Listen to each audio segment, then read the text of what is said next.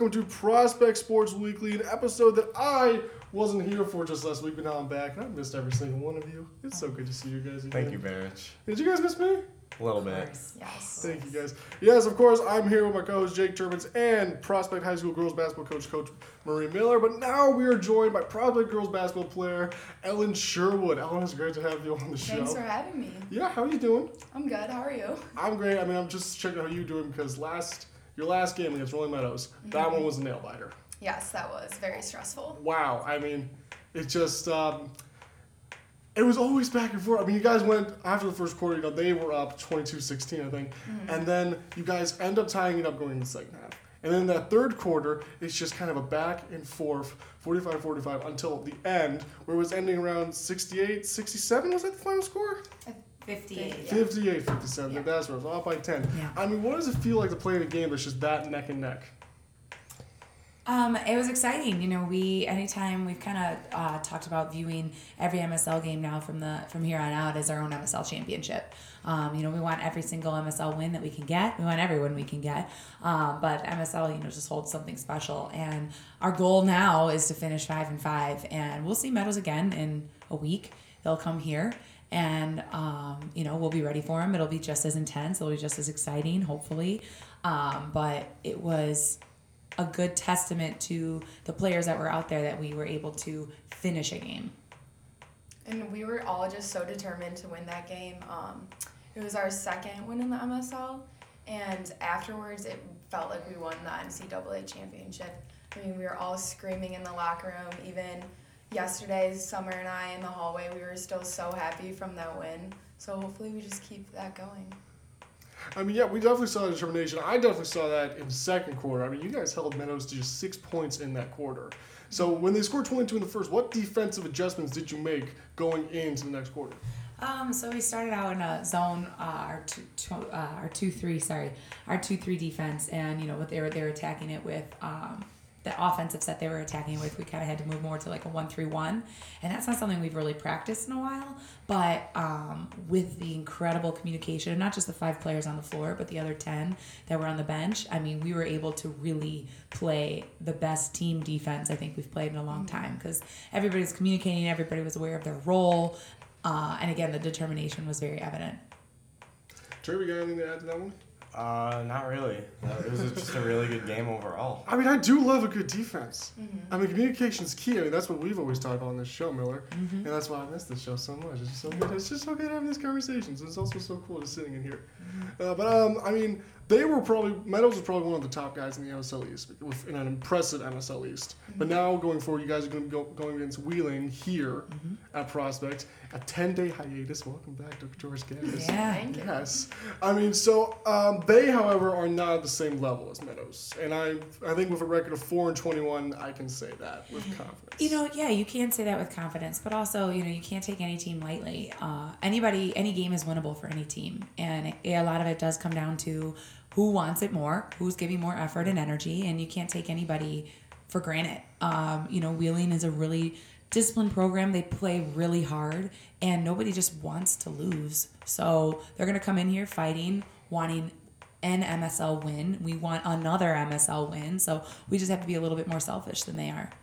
And was that mindset going into the Meadows game? Because like I said, that was intense. I mean, such a nail-biter watching that one. I don't know, how do you keep yourself so composed standing on the sideline when that's going on? That's very kind of you to say that I'm composed. I think it's fair to... You are. I think I'd composed say. is a fair word to say. Well, I think, you know, especially, you know, for example, if I were a lunatic and losing my mind and pulling my hair out, my players would look to me and be like, oh, if she's freaking out, then I'm going to freak out too.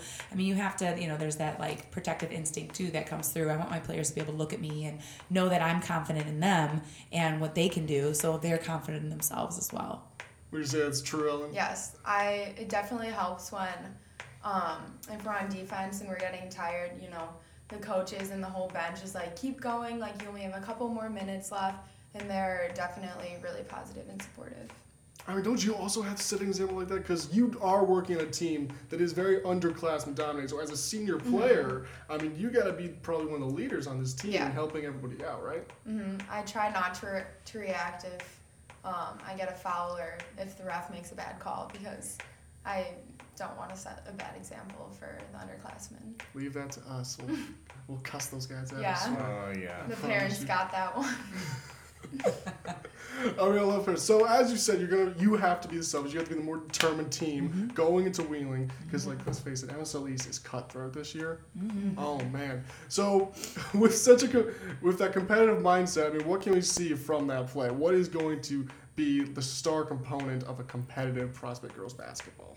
Team basketball, both offensively and defensively. We're doing a great job of sharing the ball, being unselfish at the right times, being a little bit more selfish at the right times as well. But where we get energized is definitely our work on defense. And we're trying to focus on all that hard work and enjoying all that hard work that we do on defense and actually capitalizing and converting it offensively. So as exciting as it is to get a steal, exciting as it is to get everything, we don't necessarily, the ball's not going to explode if we don't do something with it immediately. We can take a little air out of it, we can move things around, and we work for something good. So as unselfish as we want to be as teammates, we almost want to be a little bit more selfish as a team and only take shots that are going to be effective and high percentage and good and the ones that we want to be taking. I think that's great. I do wish you guys all the best luck going up against Wheeling here at George Gaddis. We will be here rooting you on. Senior night. Yes, that's senior night? Yeah. Senior night. Oh, yes. Really? Exciting day. How's that Yes. feeling, Ellen? It's bittersweet considering, because a couple weeks ago, the coaches and I, we had our mid-season meetings, and we were just talking about making the most of the few weeks I have left of basketball, so it's kind of sad. Yeah, and I coached this class when they were freshmen too, so it's fun. I can't believe they're seniors. I don't know Either. Prospect without them. So That's too emotional for Yeah. the show. Come Yeah. on, guys. yeah, it'll be a good day, but all good emotions because hopefully as a group, they as a whole, regardless on records or playing time or whatever the case is, hopefully they can look back on it and be like, wow, I'm really, really grateful I was able to spend 4 years in high school playing with some of my closest friends. Yeah, that's beautiful. Are you going to miss me on journalism senior night at Turpins? Are you going to miss me? No. Oh, that hurts me deep to my core. It's okay. We'll miss you. But no, thank you so You're much. welcome. Thank you guys for coming on the show. It's always great talking to you, Miller. It was great to have you here, Ellen. Thank you for Amazing. having me. Please stay tuned if you're still watching as Rick Lytle and Cameron Sullivan are coming on with Prospect boys basketball coach John Camarudella and player Chase Larson. Thanks, everybody. Thank you. Don't run away, just a long time. Life is a roller coaster, and I wanna ride it with you. Here with Chase Larson, head coach John Camarudella. Thank you guys for coming in this morning. Good morning. Nice to be back. All right, starting with Hersey, you guys got a definitive win at home. How'd that feel? Felt great. I mean, we really needed it. We got to win every game in the East if we want to play in an East title. So, I mean, that one was huge, especially to get one at home. And in that 57-44 win, you guys out-rebounded Hersey 32-20. How were you guys so dominant on the boards? I really think that was our first game where we really focused on getting, every rebound possible. So we just tried to out-bully them, and, I mean, it worked. Was it just a mentality thing, or was it doing anything technically different? No, just mentality. I mean, I don't think we really locked in on rebounding enough earlier in the season. So that game, we just really focused on getting every board. I mean, and we did. We dominated that. And I would also throw in that there's so many moving pieces to a varsity basketball game. And, this team in particular has started to recognize that in one possession, you could be asked to run a specific play from a specific position, have to read the defense, have to hit a shot, have to make a pass, and then based on what happens there, have to crash the glass, get back on defense, recognize who you're guarding, guard them according to the scout, recognize the play they're in, and then crash the glass again while communicating. So if you think of it that way, Chase will sit here and say it's mentality. We know how much pressure we put on our guys, and we know the level of expectations. And I think that game Thursday night it was an indication of what's possible, of what, Chase and his teammates. Chase was outstanding on the offensive glass. Brian Deeney had 15 boards. And I think what really is critical as we go into February here this Saturday, that we realize that we have a capacity that we always want to try and work towards, and not leave things that are in our control not addressed. Definitely. And then Chase, you had a great game against Hershey with 11 points, 6 rebounds, and you also played pretty good against Glenbrook South with 7 points. How did it feel? How did it feel having such a good game, and how do you want to continue that going into Rolling Meadows? Well, I came off a few pretty rough games, so that Hershey game really boosted the confidence a lot. And Glenbrook South, I mean, all around it wasn't a great game for our team, but I mean, I didn't think I played horrible. But as a team, we can still get better, and I think this Meadows game is massive. Mm-hmm. Like, we have to win this game. You know, if we lose it, I mean, now we're just looking at a regional. We're not even looking at any other East games, really. We're just kind of looking at seeding. So, I mean, yeah, we just need it bad. I think this would be a huge confidence booster for our squad, too, especially because we lost such a close one to them earlier. And if we get this one, that can roll right into next week's game, right, against BJ? Yeah, so... All right. And then, yeah, just what I was about to say. So you guys played Meadows down to the wire last game. What adjustments kind of need to be made this game, playing them again? What have you seen on film, that type of thing? Our big thing is, you know, so as we're looking at the rest of the East, so we do go at Meadows, and then home against Elk Grove, then at BG, and then home against Wheeling. So we've got 4 left, and, you know, we're within a game of Meadows. And so, you know, we thought we did pretty well. You know, we got into that double-digit deficit, which unfortunately, in these games were both early in the season, and against both Buffalo Grove and Meadows, who are the 2 ahead of us in the East, you know, we put ourselves in a double-digit deficit, and we're able to work ourselves out of both of those deficits, but spend so much energy coming back. So for us, it's about maintaining consistency. Again, we've gone through a lot of shot charts, and we've looked at where their guys are getting shots from. We did that yesterday in film, just to try and give us small advantages of our guys chasing his teammates, to be able to recognize who's where on the floor, where are guys getting the majority of their shots, how are they getting their shots. You're never going to stop, you know, a guy like Max Christie, but the hope is to contain him and make him work for everything that he's trying to get. All right. Yeah, Chase, you guarded Max a lot of last game. We talked about that after that game, how you guys contained Max pretty well, but then it's just their outside guys who were knocking down shots. Is it going to be a similar strategy this game?